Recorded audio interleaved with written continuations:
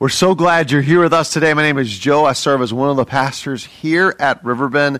And what we want to do as we welcome you today is we want to make sure you know the easiest way to be connected to what's going on here at Riverbend. And that's simply through our Riverbend app. And I want to encourage you to download that app. And also, if you're not sure how to do that, you can go to our website, riverbendonline.org, and it gives you instructions. But in this app, it lets you know what's going on as far as Sunday morning, as far as the notes to follow along with today's message, as well as other ways to get plugged in and connected here. It's our desire for you to find a place to belong here and for you to be a part of what God is doing here, not just on Sundays, but through the week as well. So I want to encourage you to download that app as we are seeking to help ensure community is really happening as a part of our church and the life of who we are as individuals and then collectively together. But again, we're glad you're here with us as we are continuing our teaching series called Run Your Race. And here's a question I want us to wrestle with today, and it's simply this: how do we run to win the race? How do we run to win the race? Now, here's something that is very interesting when you think about racing and how we go about winning a race.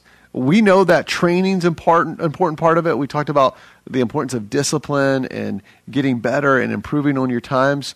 But if you're going to run to win the race, you've got to not only do the training, you've also got to do, when you enter into a race, you've got to do the registration, right? There's a registration that you have to do. You've got to meet certain requirements that they give. You've got to put money down to ensure you have a spot, depending on the type of race it is. And there's also ways in which you're to run, and there's parameters that they give you in order for you to ensure that you compete not only in the race, but in a way that would cause you to win the race. In other words, you couldn't just show up like they do in that episode of Seinfeld, right? Where last minute they come in as the race is over almost, and then all of a sudden you see Jerry starting to run in the race. No, he would be disqualified if they realized what had happened. You know, in the same way, we can not only be disqualified from doing something like that, but whether we take a substance that makes us stronger or faster, people are disqualified all the time for races because of things like that, or athletic competitions as well. And so what we want to do is, in our own lives, in our journey of coming after Jesus, we want to run in such a way that we experience all that he's intended and created us for. Because this book that we've been looking at since 2021, the book of Hebrews, is really about that. It's about seeing Jesus for all that he is, to step into the defining moments that he has for our lives, and to run the race that each and every one of us has been created for. But in order to do that, we've got to know what he has for us, and we've got to step into it the way that he's designed our lives to be lived out, because each of us was created on purpose and for a purpose. And one of the things that's so interesting when you go through the book of Hebrews, as you read through this New Testament letter, is you hear a lot of beckoning back to the Old Testament. And part of that is because they were having such a difficult time fully understanding the weight, the value, and the significance of who Jesus was. They were tempted to be drifting away from putting their full trust in who Jesus is. They would be like, Jesus is good, but other religious leaders would come around and say, you need to add to Jesus. You need to add to what he's done. But then there's this other part of it where it's not only that you would add to what Jesus had done, but also you'd miss out on what you have rightfully been given through him and what he has for you. And what the author of Hebrews does is he compares it to Esau. And Esau had been given this birthright. And as he had been given this birthright that was his, it was rightfully his. He was the oldest son. And he rightfully was going to receive a certain inheritance. But instead of receiving the inheritance, he did something impulsive, and he did something that didn't keep in mind the long-term game. He impulsively and wanted a quick fix. And so what he did is he sold his birthright for some food. He sold his inheritance for some food. He did something that was instant gratification oriented. And haven't we been there before, right? Where we trade something that is of lesser value for something that's more valuable. We make that trade. And he made that trade, and it didn't change the fact that he still was the son of Isaac. It didn't change that. You know, it didn't change the fact that he was Isaac's son. But here's what it did change. it did change the fact that he couldn't receive what was rightfully his. He was unable to do it. He had given it up. And as we think about that in our own lives as well, what we want to do is we want to know how we should run to win, but also how we're not to run. How we're not to run. We don't want to get so caught up in the trap like Esau did, who was so fixated on instant gratification that he missed out on what was rightfully his. And each and every one of us has something in Jesus that is rightfully ours because of who Jesus is and because of what he says and has for us. So as we think about that today, the first part of what we're going to see is how we're to come to this place, how we're to come to this place in order to run our race the way that it's intended to be done. And in order to fully understand that, we've got to know how we're not to go. And so listen to what the author of Hebrews says here in Hebrews chapter 12, verses 18 through 21. He says this, "You have not come to a mountain that can be touched and that is burning with fire, to darkness, gloom, and storm, to a trumpet blast, or to such a voice speaking words that those who heard it begged that no further word be spoken to them, because they could not bear what was commanded. If even an animal touches the mountain, it must be stoned to death." The sight was so terrifying that Moses said, "I am trembling with fear." And I want you to hear what's going on here. God had a way in which he related to the nation of Israel. And specifically, he spoke to Moses on what's called Mount Sinai. So this is a reference to an Old Testament story and a historical event that happened. And he spoke to Moses on Mount Sinai, and these commands and these laws were given so the people would know how they were intended to live. There were these boundary lines that were given because the nation of Israel was intended to be a light that would point to other nations, the one true God. They would point them back. They would be almost like a runway to, hey, this is how you know the one true God. And the way in which he related to them was a way of speaking through, again, Moses and through the law. And then there are these ways in which he would operate with them. So you wouldn't go to Mount Sinai and touch it, because if you touched it, you would die, because God was dwelling there as he was talking to Moses. And so there's these things that are laid out, and the law in itself is not flawed, but our inability to keep it is flawed. It helps us to know what we're not able to do before a holy and righteous God. It reveals to us our need for what he himself would provide for us. Now, I want you to hear this, because what he's not saying is that what happened in that time wasn't God working. God was working. But he says to them, you have not come this way. In other words, you want to hold on to the way in which Moses related. Moses related to God and how the people related to God through Moses. But I'm telling you, this is not the way that you've come. You have not come this way. You want to add to what Jesus has done by putting Jesus plus Moses and the way he related to God in the Old Testament. And I'm telling you, Jesus is the fulfillment of what Moses was experiencing. In other words, Moses was the forerunner before Jesus, and Jesus would come, and as Jesus would come, he would fulfill all the things that Moses spoke to the people about. He would fulfill the requirements of the law. He himself was able to do that, and he performed perfectly. And as we've looked at this series and looked through the book of Hebrews, after he paid the sacrifice once and for all, he sat down to show us his victory. And so he's saying, listen, there's a way in which Moses related to God, but we're not relating to God in that same way. There's another way. You have not come this way. You have not come this way to him. So as we think about this, and as we think about winning the race, there's a couple things. We run to win when we don't enter the wrong way. And when I say enter the wrong way, we need to have a reverence and a holy fear and wonder about who God is. So please don't hear me minimizing that. But what Moses was experiencing and what he was seeing was the power and the weight and the magnificence of who God is. But for us, we don't enter that same way, because Jesus now is the one we enter through. The people interacted with God through what Moses would speak to them as God would speak through him. But we go directly to God through what Jesus has done. He is the way, right? Jesus would say, I'm the way, the truth, and the life. No one comes to the Father except by me. And as we think about entering the wrong way, it's so easy in our day and age when we use GPSs to get everywhere. I don't know about you, but I do that all the time. And recently, I was trying to get to a place in Quakertown to see my good buddy who had opened another restaurant, Ziad. We call him Z. He owns True Blue.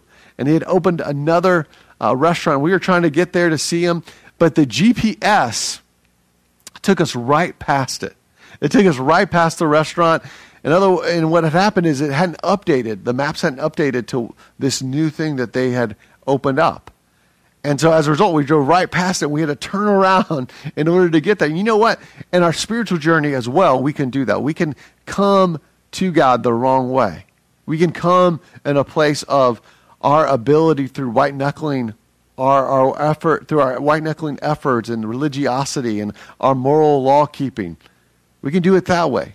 Or we can do it in our own wisdom and know-how. We think we know better than God. We think we know better in our own lives than what he has for us. So we run to win, though, when we don't enter the wrong way. So what does that look like? Well, we are disqualified when we try to prove we are justified. So part of the way of entering the wrong way is to be disqualified, just like Esau. Esau was disqualified, forfeited what was rightfully his. And the way he did it, again, was this instant gratification. In our own lives, though, we can do that as well. We can turn to a place of trying to prove our value and our worth and our significance through our own effort and our own strength. We are disqualified when we are trying to prove we are justified. And we're going to hear later on how we truly are justified. But I want us to ask ourselves the question, how do I try to justify myself? What is it that I look to? What is it that I hold on to say, hey, look at me. Look how impressive I am. Look how I've proven myself. What are those things in our lives? The other part of this is we are disqualified when we strive in our own strength and wisdom. We are disqualified when we strive in our own strength and wisdom. And in this day and age that we live in, it's easy not only to come in our own power, in our own might, in our own efforts, but also in our own wisdom. It's what the scriptures call the wisdom of the world, the wisdom of the age. But what we need is a supernatural wisdom. If we're going to run the race, if we're going to run to win, if we're going to know what it is and how it is that we're to run, we need to know God's heart and will for us. And that's why you're going to hear me say again and again, we want to look to Jesus, who is the Word who became flesh, as the Gospel of John would say. And that Word becoming flesh and dwelling among us really is who we're coming after and who we're journeying with. But in order to know what he has for us, opening God's Word, the Scriptures, the Bible, is how we get to his heart for us. It's how we get to his heart for us. And as we think about that, we need to be a people that ask the question, am I holding on to not only the world's wisdom, but my own wisdom over his wisdom? And here's just something that may be helpful to you. Whenever you're at a crossroads and you look at what Jesus says and what you say, and they don't match, you're always going to be wrong. Just in case you didn't know, newsflash, right? you're wrong. But to get to that point where we really believe that and live like that, again, we are disqualified when we strive in our own strength and wisdom. So here's a question I want you to think about. What in your life is forfeiting your ability to run freely?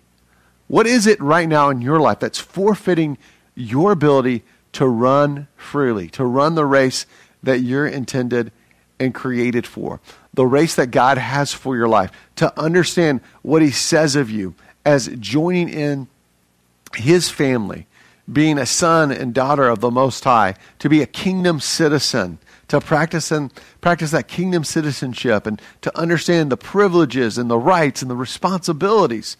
What in your life is forfeiting your ability to run freely? I want you to be thinking about that because in our own life, there are things that are going to come up and they're going to trip us up. And they're not always bad. Sometimes it's good versus best, as we've talked about before. But sometimes there are things in our story, in our lives that have happened that we don't realize they've taken place.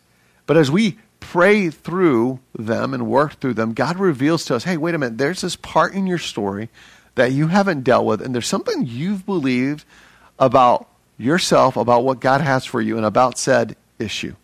And what we need to do is we need to come before him to let him show us those things. And as we are running with others towards what it is God has for our lives, then it allows us to fully understand the magnitude and the significance of what he shaped us for.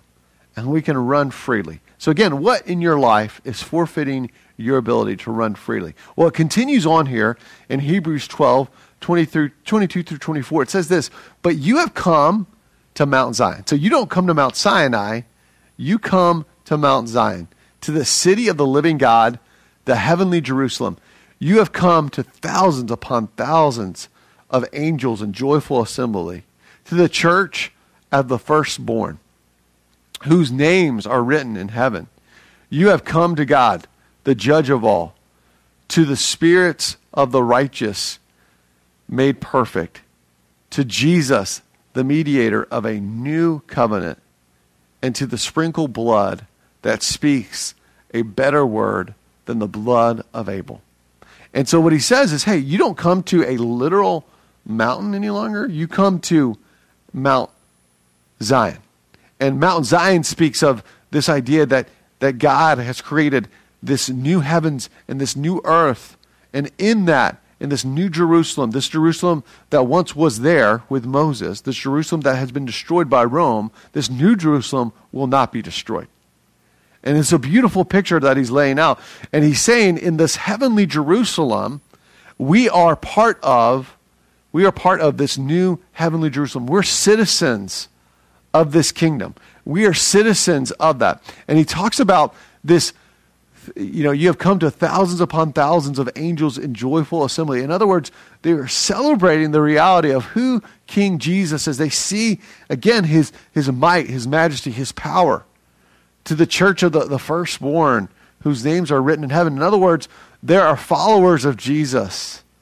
And as we are followers of Christ, and as we put our trust in him, our names are written there. There are people that are going to be there. There's a community of people. And he says, you've come to the God who's the judge of all, to the spirits of the righteous made perfect, to Jesus, the mediator of a new covenant. And really, this mediator of a new covenant, it's better than what Moses experienced. It wasn't that God wasn't in the old covenant, but there's a better way to relate to God because of what Jesus has done. It's not through our sacrificial system of offering a sacrifice again and again. It's what Jesus himself would offer for us. And just a few moments, we're going to take communion and remember that and remember what he's done for us.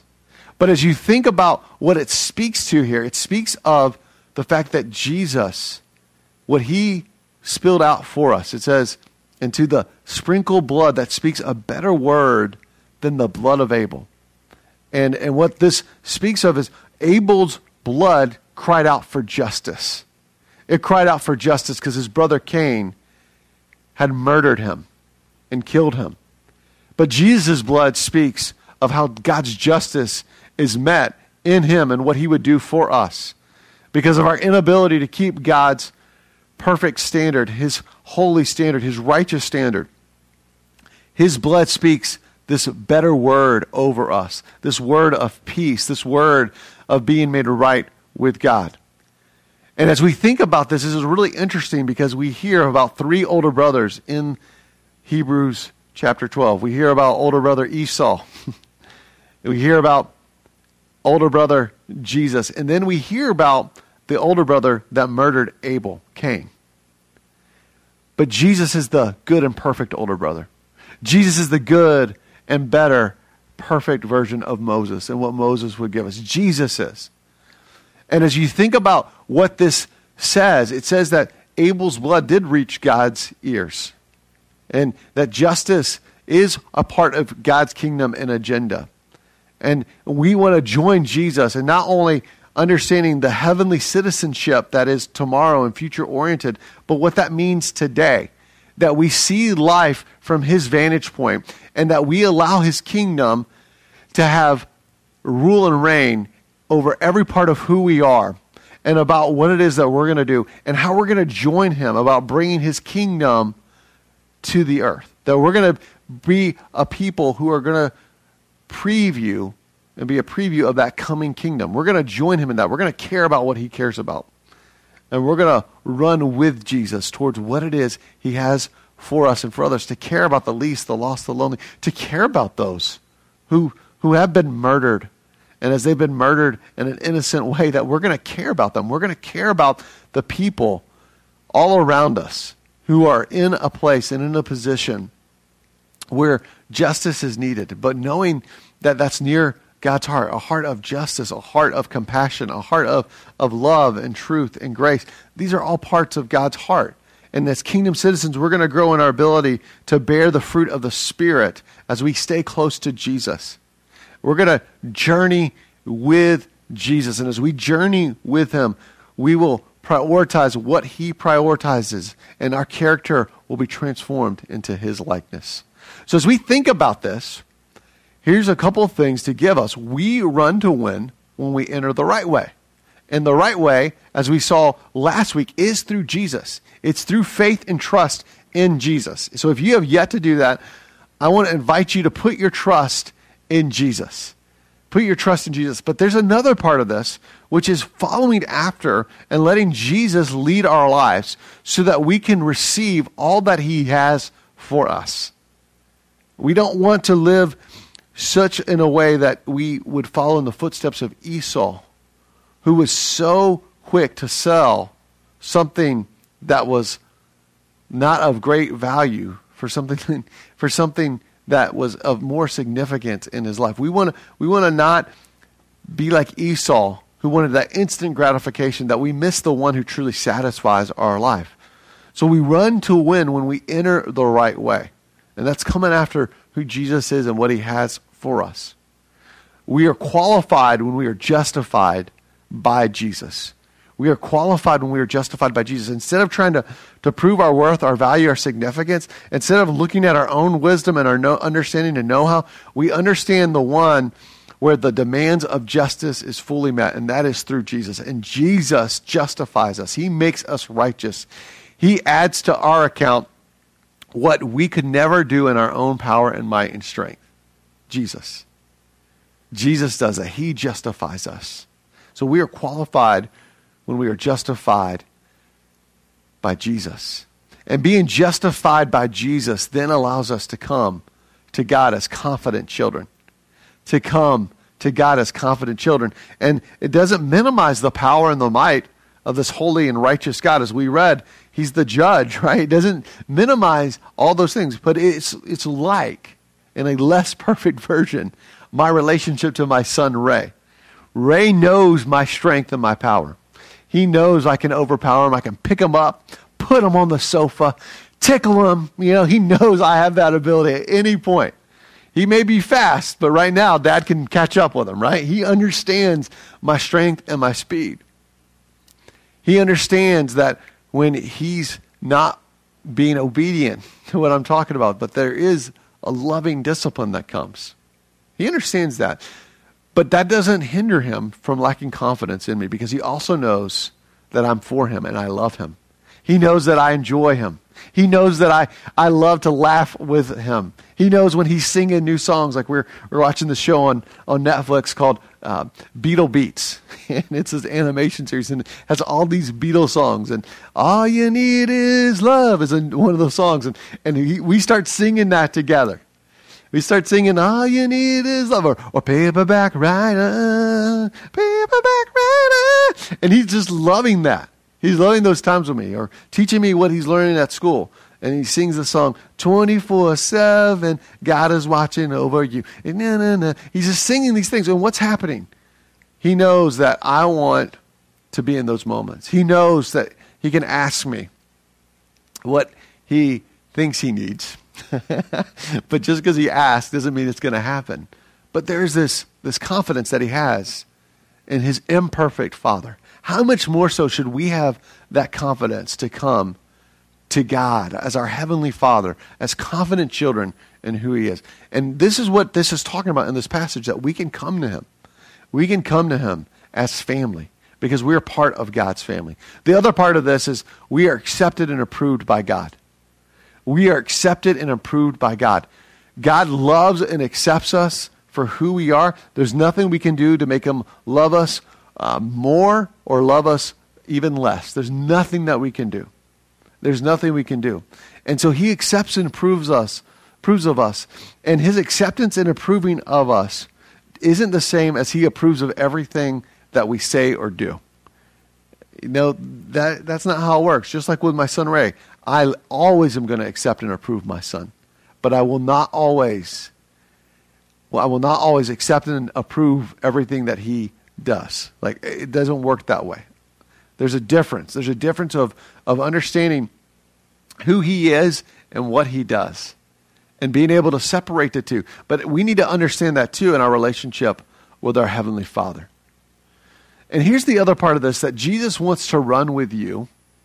Will you run with him? As you hear this passage, it talks about being a citizen of heaven, about being about the kingdom business that Jesus talked about when he talks all throughout the Gospels, but specifically in Matthew 6 and Matthew 11, where he says, seek first his kingdom and his righteousness, and all these things will be added unto you. And he says, hey, when you seek the kingdom, it's of great treasure and value and reward for you and towards you. He wants us to run with him. He wants us to keep company with him. He wants us to journey with him. And you know what? When we keep company with Jesus, we take on his characteristics. We take on his attitudes. We take on his perspective. And then we take on his actions as well. You know, it's like when Pastor Chris was away on vacation, and it was the week before Easter, and we had to make some videos, and Katie Casamassa, who's our connections coordinator here at Riverbend, was doing the videos, and we were going to different places. I said, oh, Katie, we got to be mindful of the sound because there are airplanes over here. We got to make sure the lighting's just right. And Katie knows me well enough to know that in my own know-how, I'm not wired that way. And she says, I'm impressed how Pastor Chris has taught you these things. And I said, well, that's how it happens when you spend time with somebody for over a decade. You take on their vantage point and perspective and understanding and know-how. You know, in the same way, in our life with Jesus, when we journey with Jesus, we take on who he is, his values, and then it impacts the way we go about living our lives. And so as you think about that, how will you run with him? Today, this week, this month, this year. I want you to be thinking about that. I want you to think about what are some things that will enhance your running with Jesus. Some of us, it's opening God's word and just reading through the scriptures and really meditating upon it. And I know some of us, we love those lingering times of having a cup of coffee and reading. And those are incredible when they happen. But for many of us, we're not in that season where we're able to do that. But I had a friend recently say to me, a pastor friend who recently retired, he said, I don't know why it took me to retirement and why it takes us to a place where life fully shuts down and slows down for us to linger with Jesus. And I thought about that. I'm like, what if the way in which we lived our lives allowed us to linger with Jesus? And that means to make space in our schedules for sure, but sometimes it's in the everyday occurrences of life. Sometimes it's when you're making the coffee to intentionally pray. You know, sometimes it's when you're in the office and you're looking at that spreadsheet. How can you be mindful and aware of who he is? You know, because God's kingdom isn't limited to a building of a church, right? God's kingdom is advancing in our homes, in our neighborhoods, at the local Starbucks, at the Wawas, you know, in our offices, where we work at, whether we're a work-at-home parent or we work outside the home parent. Either way, he wants to walk with us. He wants us to journey with him. And I want you to just be praying every day, Jesus, help me to be aware of you and help me to advance your kingdom in my life and all around me. I want to see you and see how you're working. Let me linger with you. Some of us, maybe we need to just get outside and take in who he is in that way. Another way to do this is through visuals. And what I mean by that is artistic expressions, like the show The Chosen. If you haven't been watching The Chosen, it's a great show. It helps, I think, each of us to see the beauty of who Jesus is in a deeper way, especially when we're surrounded by such brokenness. And then as we think about this, the other part of what we read in Hebrews is community. There are people who rally around together, coming after what it is that God has for them. And even the book of Hebrews is written to a community of people. So I want you to think about what three friends will join you on this run. As you run towards Jesus and after Jesus and with Jesus, who are the three friends? And I know it's easy to be like, oh, I have more than three friends. No, I want you to just think of three friends that are going to point you to Jesus, who love you, value you, who are going to cheer you on and challenge you, who are going to affirm you and hold you accountable. Who are those three friends? Who are those people? And as we think about entering into a stadium, there's these different seating components there, right? There's the top level, like upper level. There's the mid-level. Then there's the bottom level. And then there's the actual place, the playing field or the track where they end up competing or performing. And I want you to think about your friendships like that. There are people who are on the top level, like people you relate to. There are people who are in the mid-level, and then there are people in the lower level. But then there are people who are actually on the field with you. And we need to be thinking about who are those three friends that are on the field with us? Because really, those types of friends that are on the field with you, they're not many, they're few. And I want you to prayerfully consider who those people are. And again, if we're going to run to win the race that Jesus has for us, we need others to run with us. And so as we think about that, I want you to be answering those questions this week. Again, how will you run with Jesus? First of all, do you want to run with him? How will you run with him? Throughout your days. How are you going to do that this day, this week, this month, this year? And then the other question is, who are those three friends who are going to run with you? Let's pray together. Father, right now we thank you, we love you, we're grateful for all that you have for us. Lord, I pray that we would run in such a way that we wouldn't forfeit what you have for us. We wouldn't be disqualified. But rather, we would run in response to what Jesus has done for us through his life, death, burial, and resurrection. That would be the fuel behind what we do. Help us to examine if we've put our trust in you, if we've become a follower of you. And then secondly, help us to examine in our lives how we can run with you, how that will take shape, and who those three friends are that are going to push us towards all that you have for us, Jesus. Lord, we love you so much, and we're grateful. We're grateful that we can call upon you. We thank you that, Jesus, your blood speaks a better word than the blood of Abel. We thank you that your new covenant speaks a better word than the old covenant. We thank you, Jesus, that you're a better brother than Esau was and Jacob was. You're a better brother than even Cain and Abel were. Lord, you're so good. And so help us to see the magnificence and the significance of who you are. In Jesus' name we pray. Amen.